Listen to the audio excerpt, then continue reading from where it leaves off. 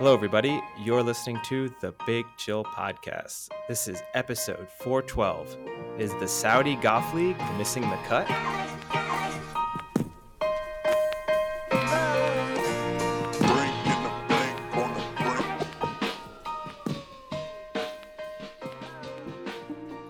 Hello, Big Chillians, and welcome back to the Big Chill Podcast. I'm Frank, joined as always with Eddie.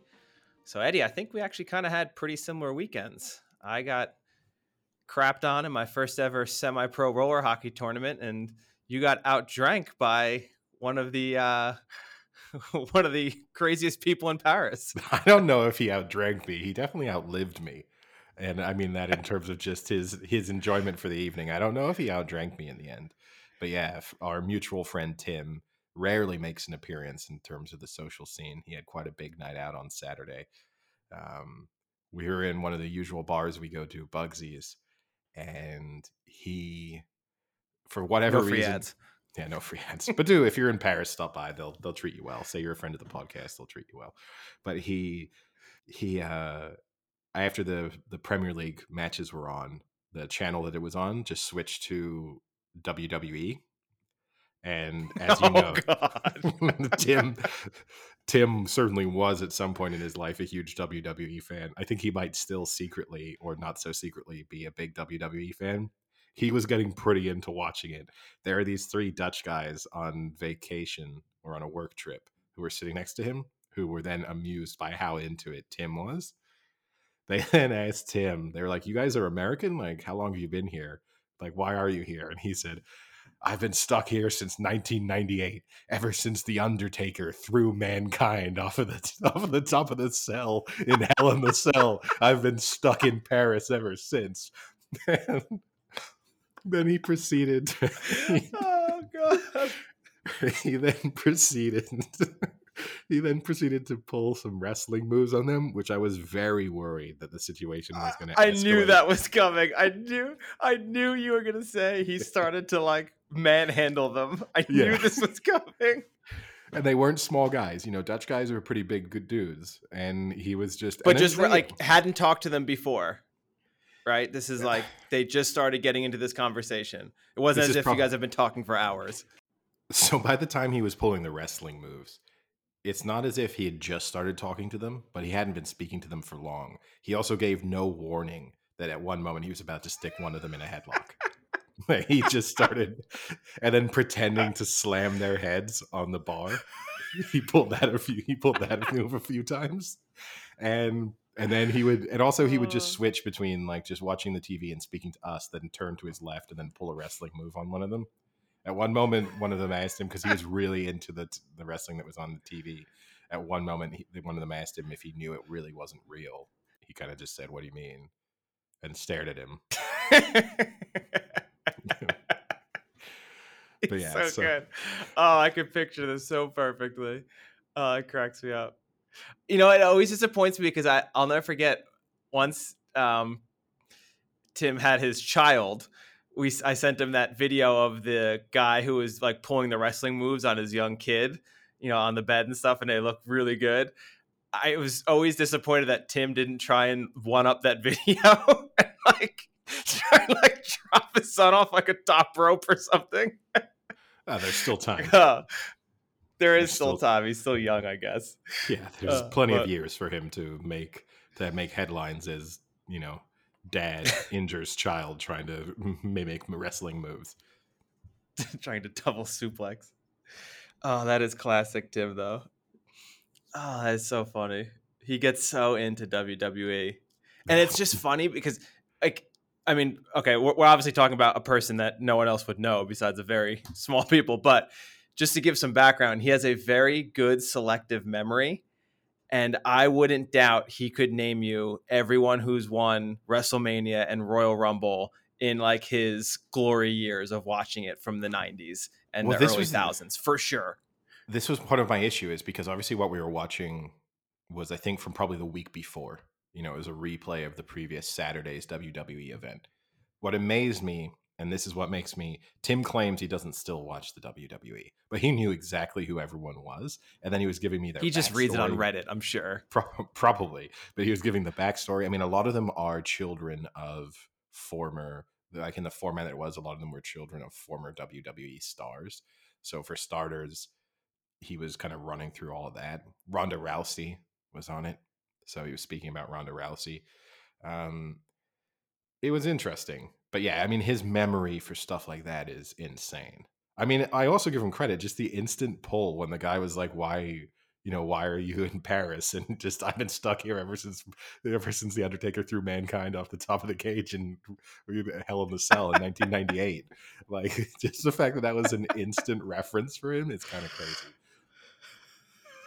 So good. Oh, that's funny. It sounds like a good time.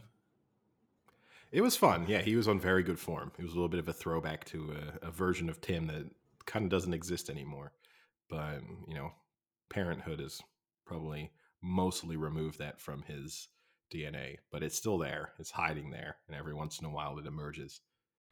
So that was my weekend. I think your weekend maybe a little bit less enjoyable. From what I understand, you had a rough weekend out on the rink.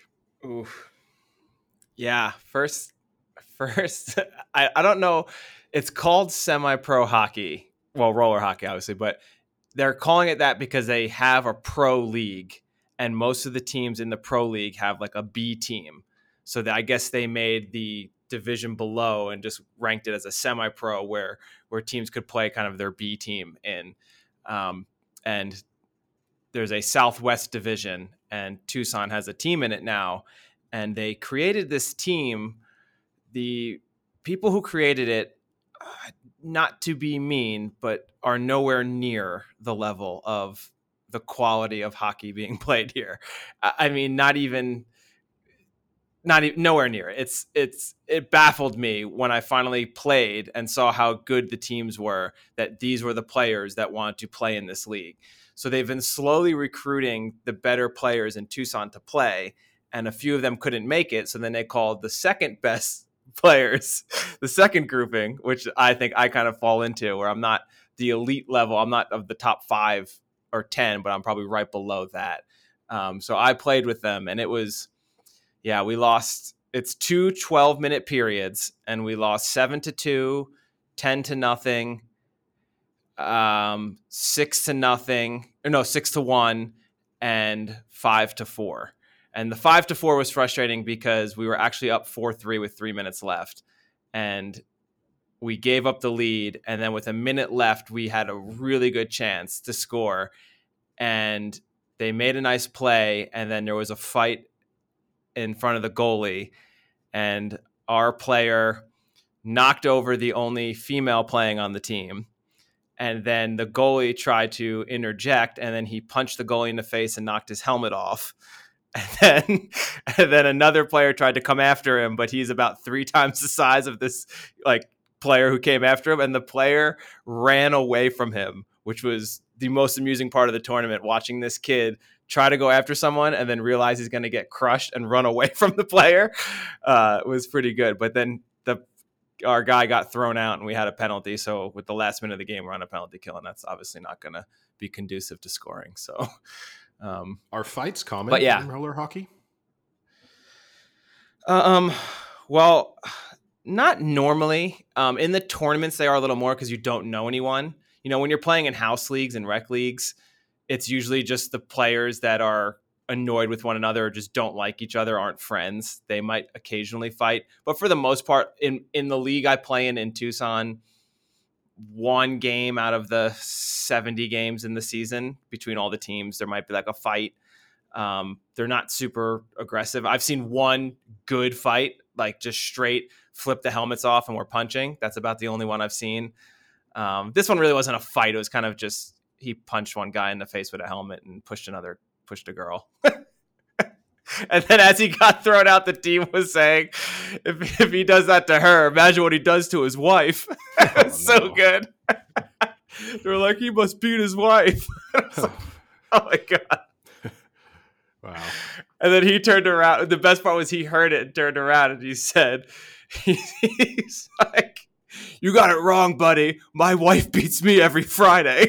I don't know if That's that's pretty a good. good comeback. I mean, It was just funny because lightening they the didn't know how to situation. respond to that. Yeah, Yeah, they did not know how to respond to that. it's a good de-escalation. But okay, Yeah. and what? So because you've told me it was semi-pro, the semi-pro tag kind of confused me a bit. So is there prize money up for grabs, or is it literally just it's the step below the pro level? And it's a step below the pro level. It's just, just playing and having fun, and kind of, I guess, bragging rights a little bit. But the pro level does have prizes and things like that. So yeah. And then the next tournament is in California. So I don't know if I'll be attending that one. I don't know if it's worth a 7-hour drive to lose. And I'm sure the California teams are better because that's probably where roller hockey is the most prominent, is in California. So I don't know if going to California to lose 16-1 to a team is really worth going to. I mean, I love to play hockey and I'll play no matter what. But that's a major financial and time commitment to just getting demolished. Yeah, yeah, that would definitely be a tougher sell. Now, I guess switching from our weekends to maybe one of the few people out there in the sports world who probably had a tougher weekend than you, which is Phil Mickelson. I don't know how closely you've followed it, but he has been pushing hard for the proposed Saudi Gulf League, and things started to not. I'm not going to say fall apart because there are some indications pointing to the fact that this Saudi Gulf League may still take place, and there might be more golfers interested in it than it appears. But Phil Mickelson, who's been pushing hard for it to occur, then sort of switched tact when it looked like a few of the more prominent golfers who might be involved in the Saudi Golf League decided that they weren't going to be involved. Notably, Bryson DeChambeau, Dustin Johnson came out with public statements this weekend saying that they would not, that they're sticking with the PGA. Interestingly, Dustin Johnson's was released by the PGA on behalf of Dustin Johnson, which was a kind of a weird move. But Now, is the Saudi league, is it all year? so the Saudi Golf League, it's not the only proposed sort of breakaway league out there, but it's the one that appears to be have the most traction and certainly the largest financial backing. That it's backed, it's the investment arm of the Saudi government, the PIL, the same group that invested in Newcastle United not too long ago, is the one with the financial backing behind this. Greg Norman is the CEO of the company that's been sort of made responsible for the organization and the running of the league. The idea basically is that they want to get around 40 of the world's top golfers to play in a year-round league, which would be a complete shift away from what the existing golf PGA format looks like. So instead of having sort of a tournament on a weekend with 4 rounds, there's a cut after the first 2 rounds, and if it's weekend over and it's all about winning that week, they want to shift it to kind of weekly fixtures so that every golfer would play every round and it's a league table. So in a sense, nothing to be won on a weekly basis, although I'm sure there's prize money that would be put up, individual challenges. Fundamentally, the focus would be on your standings from a league perspective. So kind of taking what they do with the So FedEx like a Cup. FedEx Cup, Yeah, but but better, but like more, I don't know, I guess better. yeah, now the downside to it is the PGA has obviously come out ever since there was talk of breakaway leagues. They've come out pretty adamantly saying, look, you got to choose one or the other. You can either You be can't in, come back. Like if you do one, you can't do the other again. I think you might be able to come back, but the issue would be is you can't, for example, say, well, for half the year, I'm going to be in the Saudi league, but then when the Masters roll around, I want to play in the Masters. They've basically said, no Ryder Cup, no Masters, no nothing. All of the big tournaments that you think would lure you in, you can't pick and choose what you want to do. You're either a PGA player or you're not. And it's caused a significant amount of division amongst the golfing world from the professional standpoint, because basically what the Saudi Golf League has come out and done is offered everyone a ton of money. So they're offering golfers, anywhere from sort of 20 to supposedly, I think the offer on the table for Bryson DeChambeau was in something like $200 million to sign up. But they're offering them, Wow. yeah. They're offering them $20 million signing bonuses for players who are not really winning anymore on the PGA. They're just trying to get supposedly, I think Ian Poulter is going to be part of it. He is one of the names that's reported to still be interested.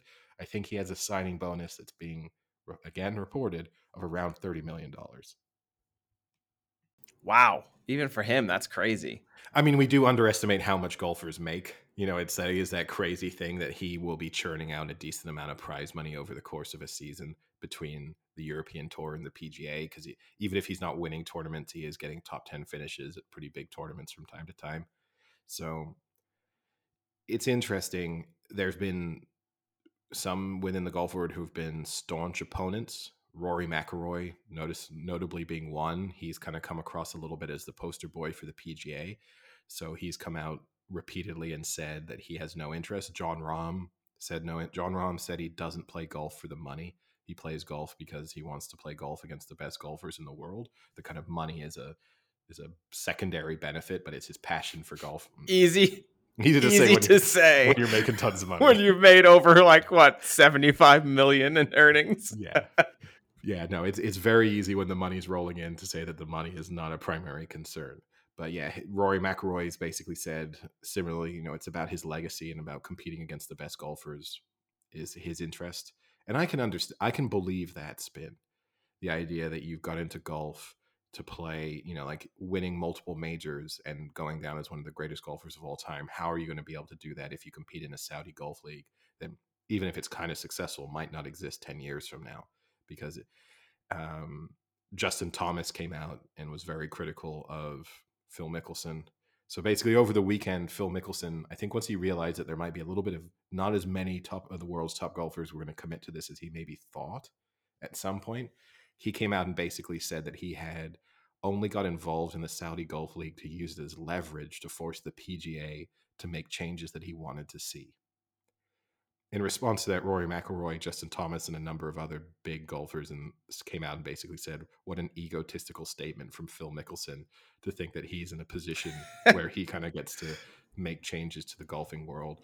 I saw Billy Horschel, who's kind of whatever position he holds in terms of representing the players, gets access to some of the numbers behind the PGA that others don't.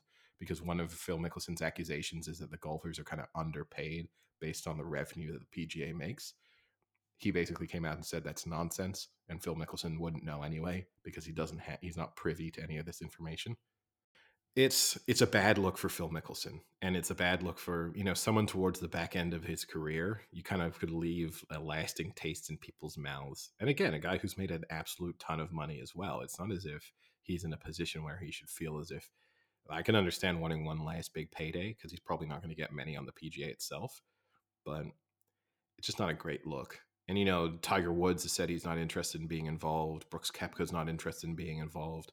The interesting thing is that basically the Saudi Golf League, I think they're aiming for 48, I think, but certainly 40 is a minimum golfers to participate. They basically said they'll officially announce the launch of the league once they have 20 golfers completely signed up. Now, based on some indications that are coming out, it appears like they might have hit that 20 golf threshold. So that's 20 of the world's top 100 golfers is what they were aiming for. And now they're saying that they might make an announcement in the next sort of 4 weeks about the dates. It's been interesting to watch because there's been players then like Adam Scott who have said that, hey, this is good because so much of the golfing world is focused on the US. You have the European tour and you have other tours, but fundamentally, the be all and end all of making money and winning major tournaments aside from the British Open in golf is going to the US. He's said that as a non-American, he thinks moves like this are good because it might shift some of the focus in golf away from the US. Again, I can understand that this is an opportunity maybe for the golfers to make some points about the way in which the PGA could be improved, but I think it's kind of a shame. I don't really have a big interest in watching. I definitely don't have an interest in watching a golf league. I don't see how that would be entertaining in any way, shape, or form. It's kind of like the FedEx Cup, and people really don't give a crap about the FedEx Cup. It's like one of the most, I mean, it's slightly exciting, but at the same time, it's really not at all. It's not as if anyone is going into, let's say, I don't know, the fourth tournament that the FedEx Cup plays points into and saying like, oh, if so and so can just hit this birdie, he's going to bump up his FedEx status and he's going to be right in that top five. Like, oh my God, like no one's saying that because no one really cares. Everyone cares just winning that tournament. So I think you lose some of the thrill of golf.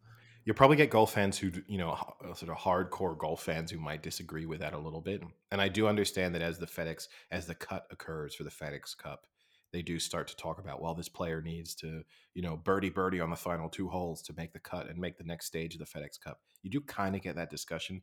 What I would agree with you definitely is anyone who says they really care about the FedEx Cup, try and tell me who won the last 5 FedEx Cups. And if you're struggling to do that, then it's an indication. If at the same time you could tell me the last major winners, who won the Open the last few times, who won the Masters the last few times, then it kind of tells you where the FedEx Cup stands within golf. It's a good way of making some tournaments that otherwise would get no interest a little bit more interest. Obviously, from the golfer's perspective, it's a huge payday, but it's not particularly interesting for me as a spectator. But golf isn't the And first sport to go through. Go ahead. well, as I say, I also think like part of what makes golf and golfers exciting to watch is that element of kind of who's a big time performer, like who's a gamer. And you kind of remove that element when it's not, this is the tournament that matters, like this is the Masters.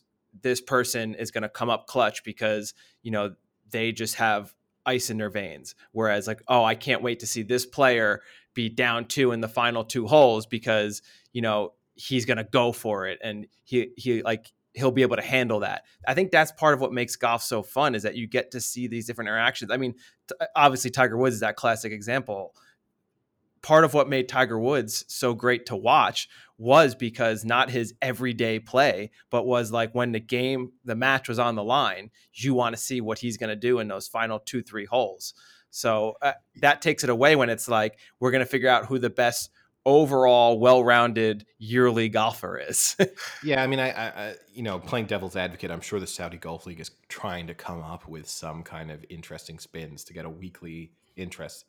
I mean, I do agree with you though. Take a golfer like Brooks Koepka, who kind of week in week out on the PGA, not overly impressive, but then turns up every once in a while at majors and wins them. And I mean, you can understand from Brooks Koepka's perspective why he has no interest in being involved in this, because it really does not suit his game. The idea that he would need to be, consistently churning out good performances for, 16 weeks of the year does not suit his kind of mental or approach to the way he plays his game. But yeah, golf is not the first sport to be challenged. Obviously, I mean, we dealt with the kind of concept of a breakaway league right in football with the Super League not that long ago. Cricket's gone through it on multiple occasions. In a sense, the IPL and when the 2020 leagues started to spring up in different places in the world, at, you know, the ICC, the governing body of cricket, at first was pretty opposed to them. There was a lot of talk about if you go and play in the IPL, you can't represent your national team. There was a lot of opposition. They also had that with Kerry Packard did something similar in cricket, decades ago. And then you've seen it in tennis where there's these investment funds getting involved. Gerard Piqué is heavily involved in one, trying to come up with alternatives to the ATP Tour. You can understand why people are looking at these thinking, hey, there's a lot of money here and there's a lot of really high profile names. And if we can get one or two of them to come over by offering them a little bit more money or making them the star of the show in a way that they currently aren't, then we can have a viable business model. So I get why other people are trying to do it, but as a kind of sports I mean, purist,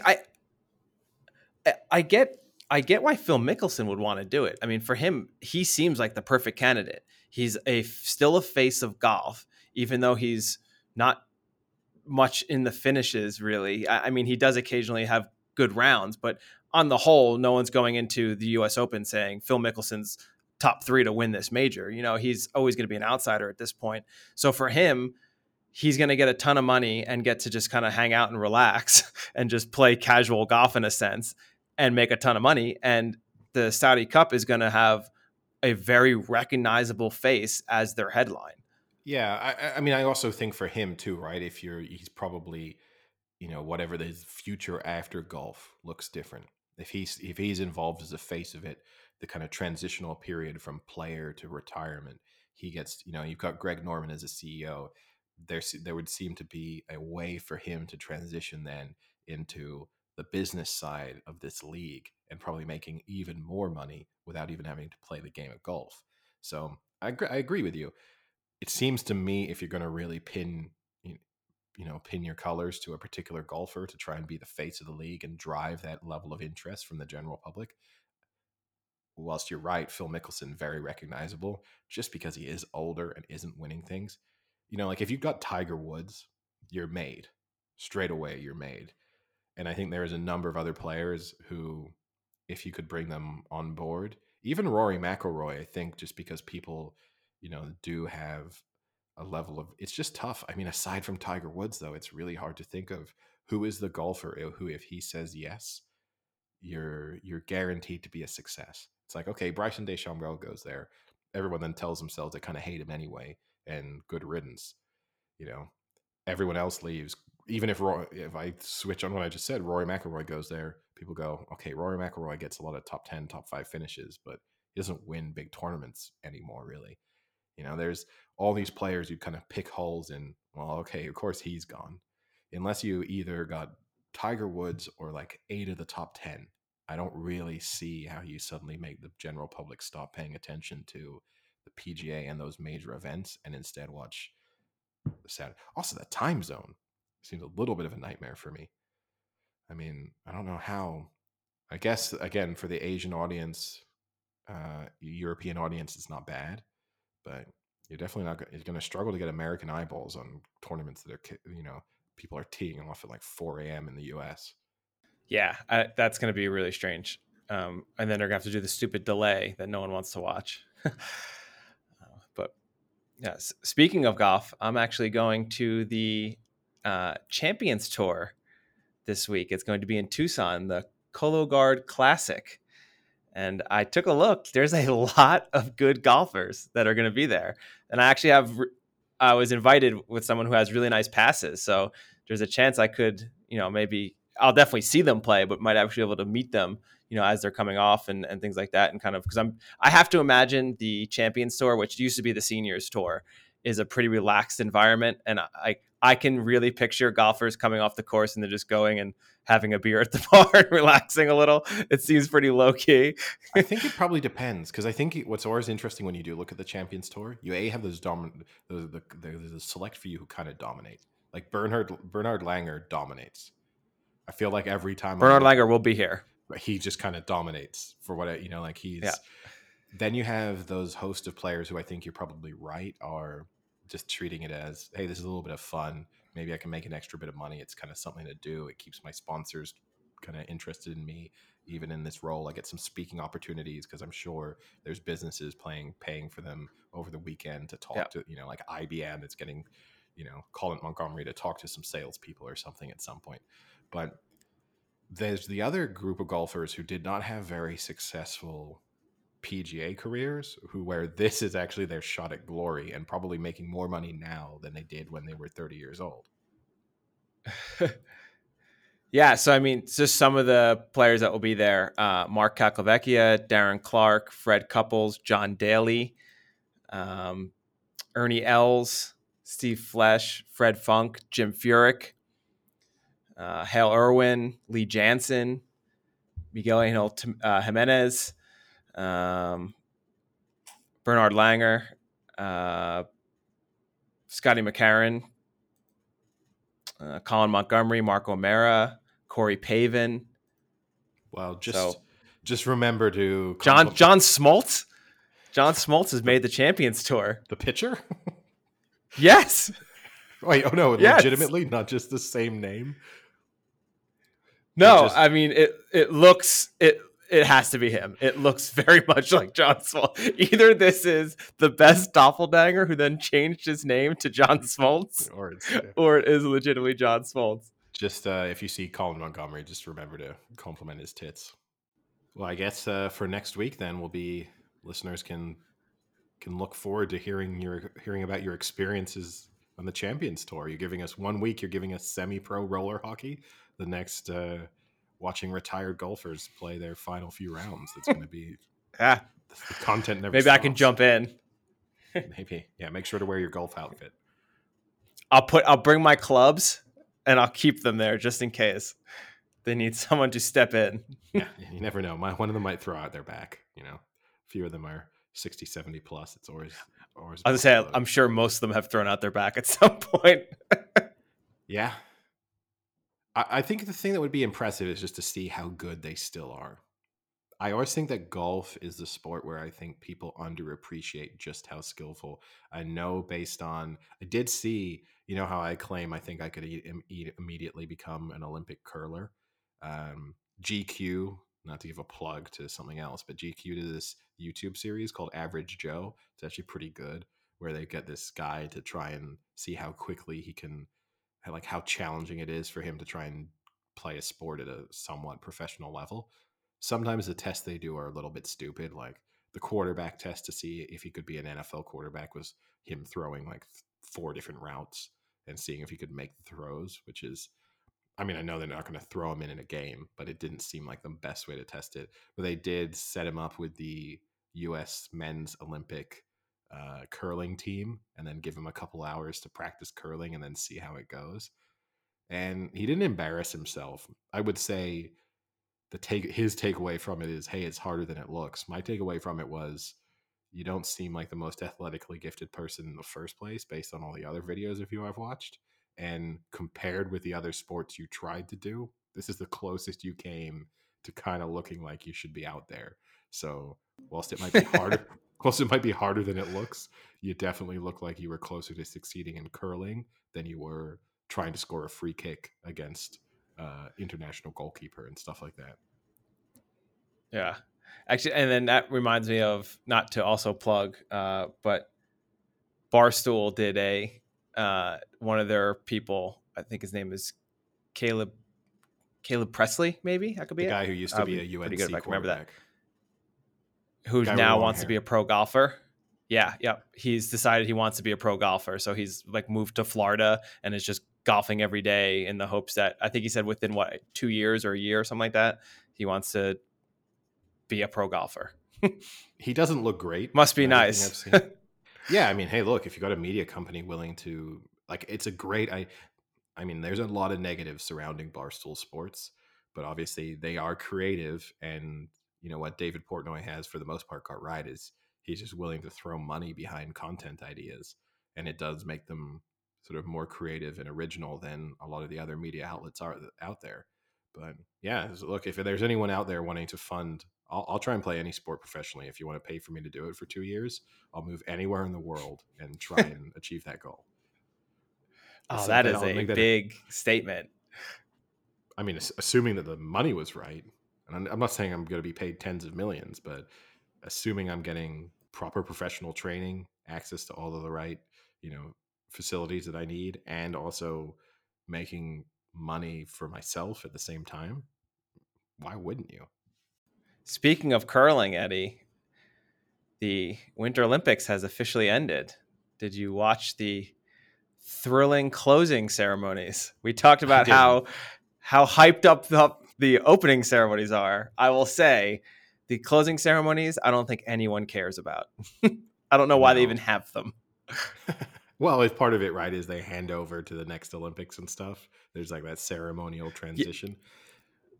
Okay, well, you can do that without having to do like a 20-minute ice dance routine with like all these different colors and music, and I watched Well, 2 minutes of it and I was like, this is the dumbest thing I've ever seen.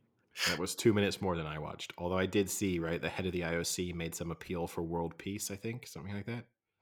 On a very relevant topic for us, obviously, having just had our Johnny FD guest on to talk about the situation in Ukraine. He told us there was no way there was going to be war. A couple of days later, troops on the ground in eastern Ukraine. But not to laugh at the situation there, but I'm not sure that prediction looks the accusation that Western media and politicians were blowing the situation out of proportion.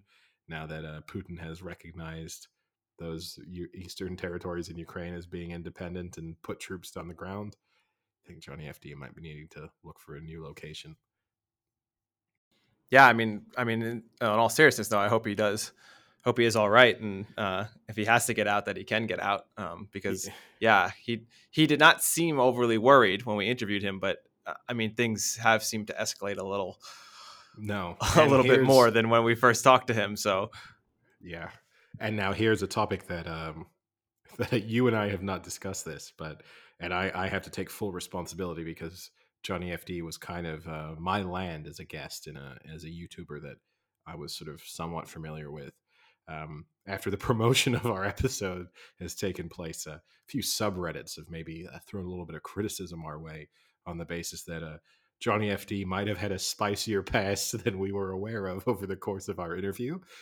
Turns out he some accusations, and I will say these are, well, let's call them allegations, and not coming from the Big Chill podcast or from Frank or myself, but that he might be more of a sex tourist than a global nomad, and that he was part of a pickup artist movement in the which is some people have actually made a number of YouTube videos about the pickup artist movement that he was a part of, but previously going under the moniker Johnny Wolf, not Johnny FD. Feel free for any listeners to go on YouTube and search for Johnny Wolf. You will find the videos. It is definitely him appearing at pickup artist conferences, encouraging men, trying to teaching them the ways of easily picking up girls. So the feedback into the interview itself has been mostly positive, but there were some questions from people out there, listeners out there, asking that maybe we should have vetted him a little bit more closely. But there's no like awful accusations or allegations out there, but just that maybe a little sleazy. wow, thanks, Eddie. Good job in vetting the guests.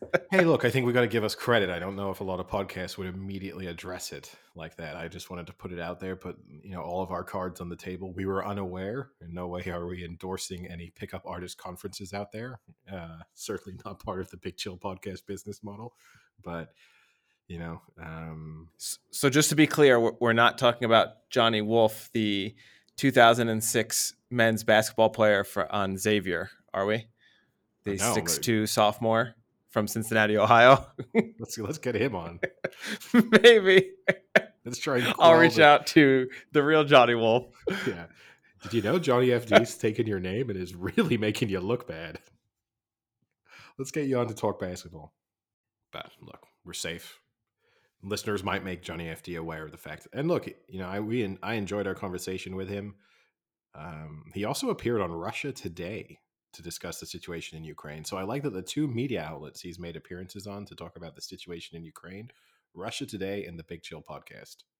I don't know if this are we the alternative to Russia Today, or are people going to think that we're also part of Putin's media propaganda arm?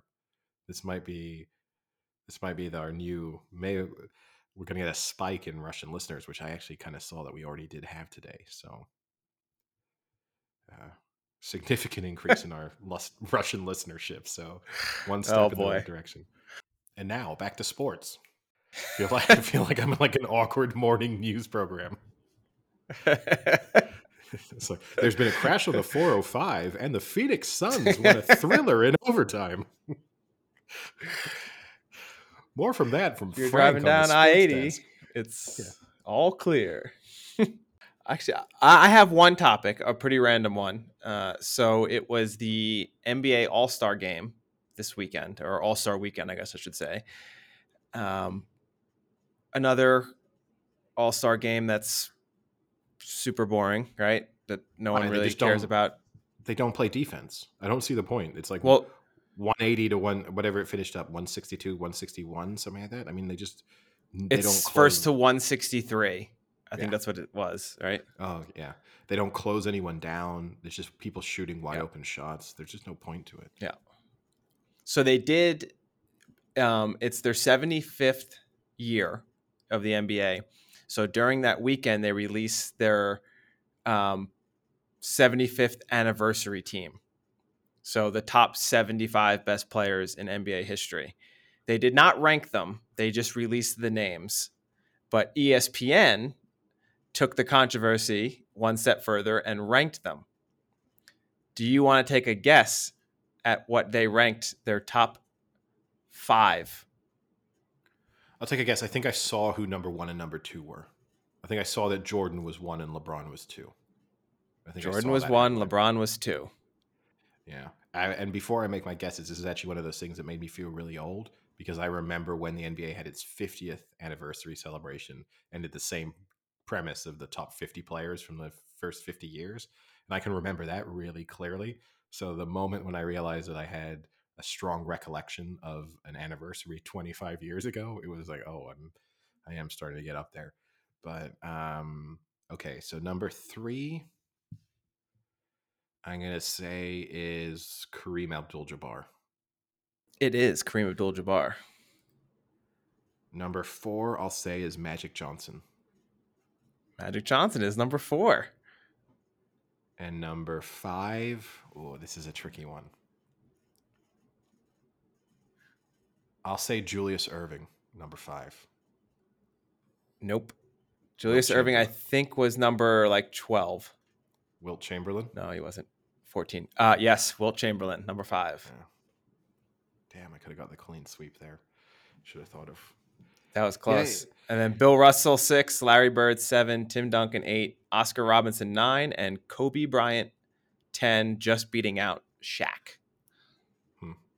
It's. I mean, it's. I kind of like it. I do think it's the thing that annoys me about it is people lose their minds. I know when they released the top 75 list, people lost their minds debating it, and the reality is they have to make one decision, which is these are clearly not the best pure players from the last 75 years. Because if you do that, you're just going to pick people from the last 25, 30. Like no one from year one of the NBA is making the top 75 all time greatest players on like basketball skills alone.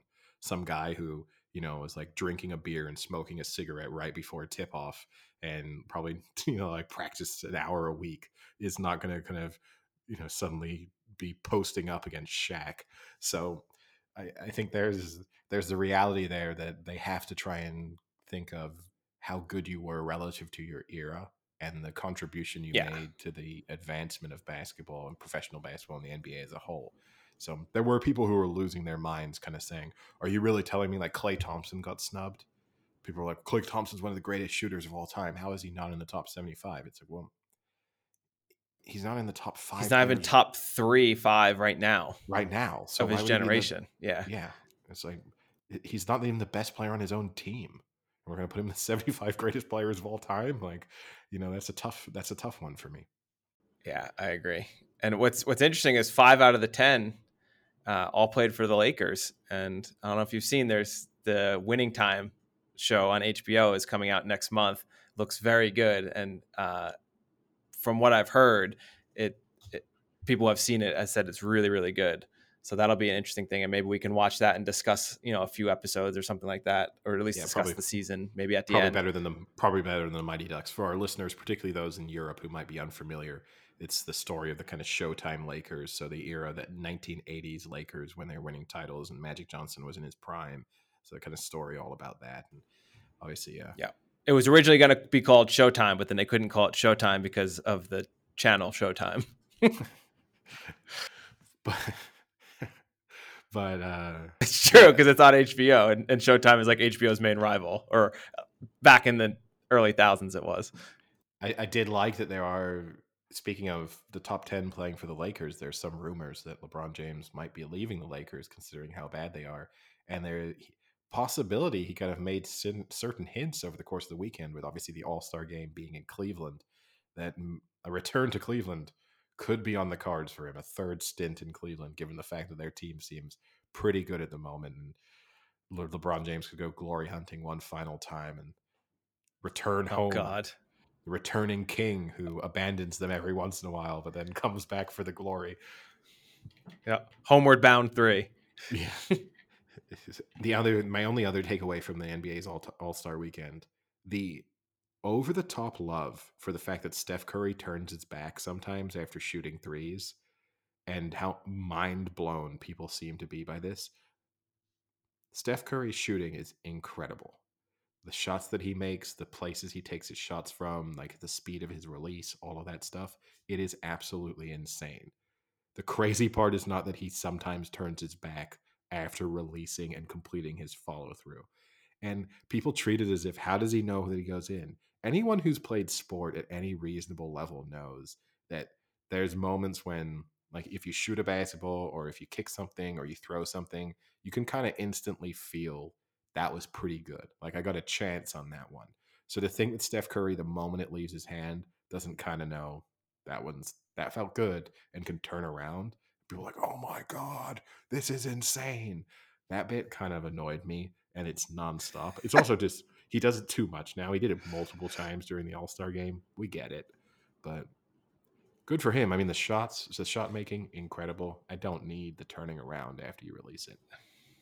What a real fork. That's a fork move. It is a real That's a fork move. fork fan Yeah. that appreciates that. Yep. Speaking randomly, I was at a seminar the other day and someone called themselves the Steph Curry of microbiology. And I really wanted to stand up and say, we have a special term for Steph Curry What on does our that podcast.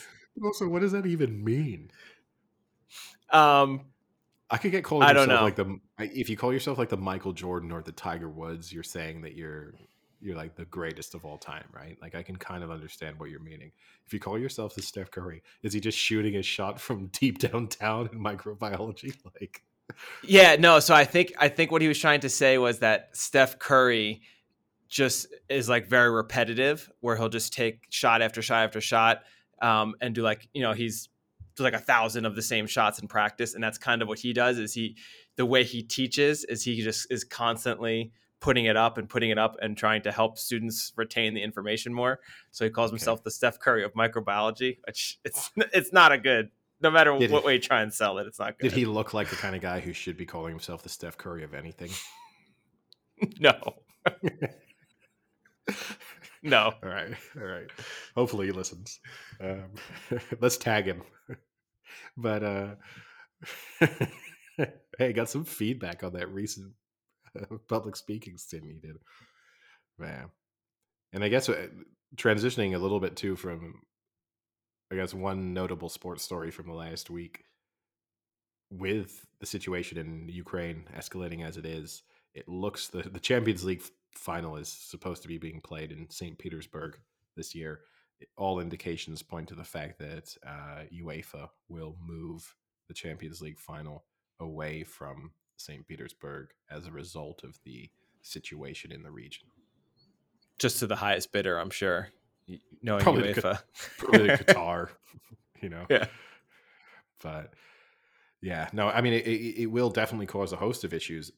You know, you have Dynamo Kiev, who are part of, who have versions of their teams playing in European competition. You also have Zenit Saint, so their youth team is still in the UEFA Youth League, and then you have Zenit Saint Petersburg, who are still in the Europa League.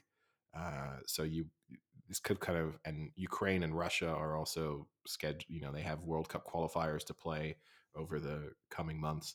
So from UEFA's perspective, this, not that they are the most concerned or affected by this, but it could be a real headache for them.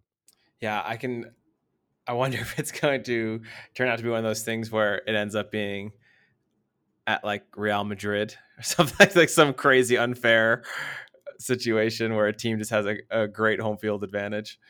Yeah, I mean, there'll be a lot of teams. I mean, anyone having to travel to like Zenit, for example, they'll be delighted if they have to move that game, because one of the big downsides, obviously, it's just how far that is as a trip.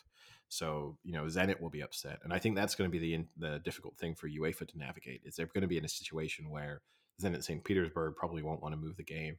Russia will not want to move their home games in World Cup qualifiers anywhere else. Even Ukraine might not want to. So you'll be in a situation where then the onus gets put on the traveling team for them to come out and take the risk of, we're willing to forfeit this game, but we're not willing to travel to this area where we think there's added risks. It will be interesting to see how UEFA handles that, because that could get complicated very fast. And then, speaking of, I guess, complicated sports stories from the week, the U.S. women's national team Oh boy, appear and Eddie's favorite topic.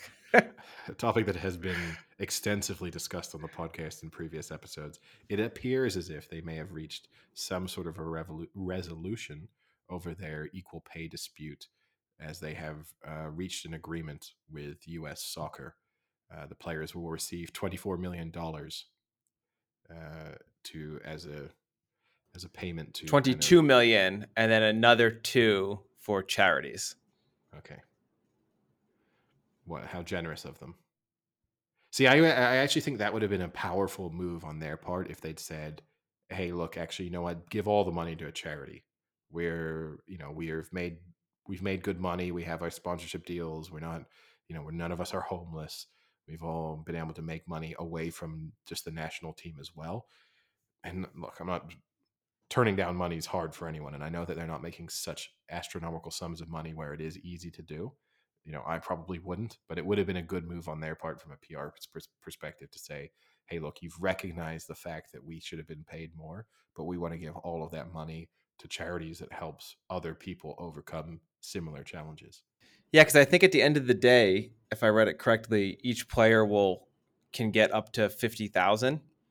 So it's not as if even the players are getting a substantial amount. But I don't know where the rest of that money then is going to. I'm sure it is. Maybe it's going to lower down in terms of staff and people like that who are probably the most underpaid, probably way more than the players. I'm sure the staff of the women's national team is highly underpaid compared to the men's.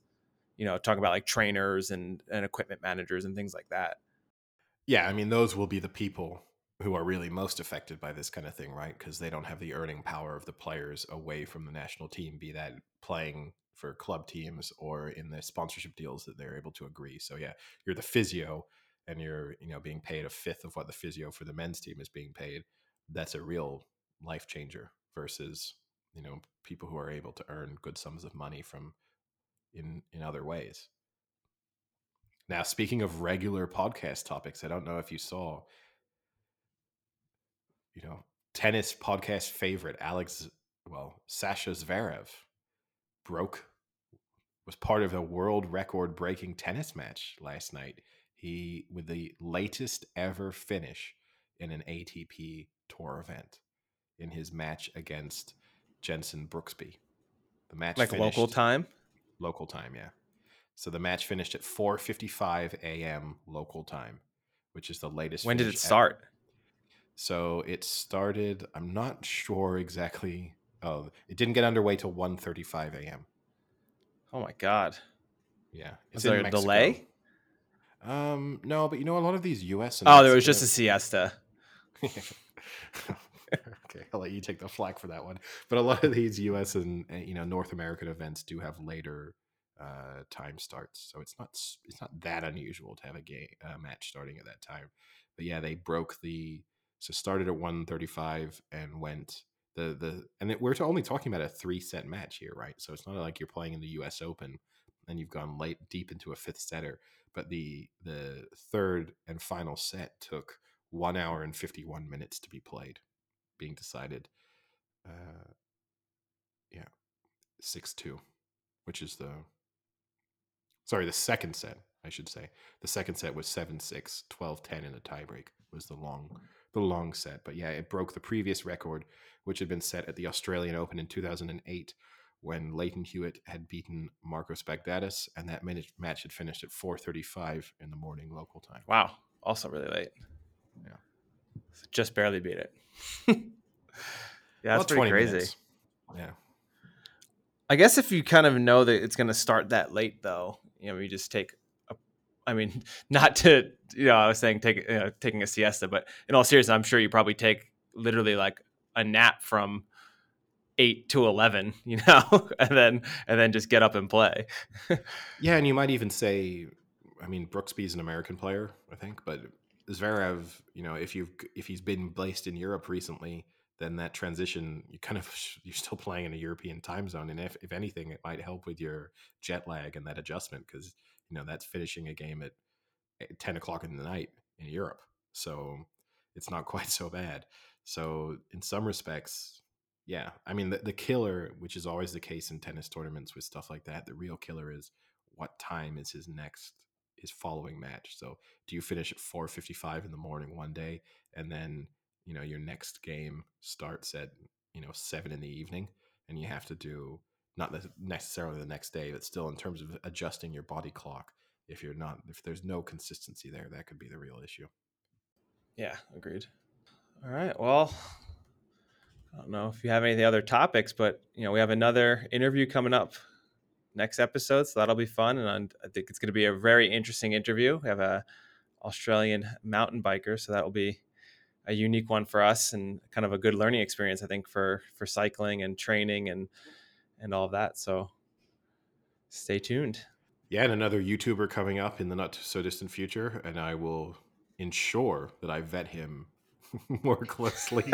Then when he's on, I'll make sure we will ask him whether or not he is tied to any pickup artist conferences in the past. I think it's unlikely, but we'll ask him as well. But no, that's All it for right. me for the week. Yeah, me too. All right. I'll talk to you later.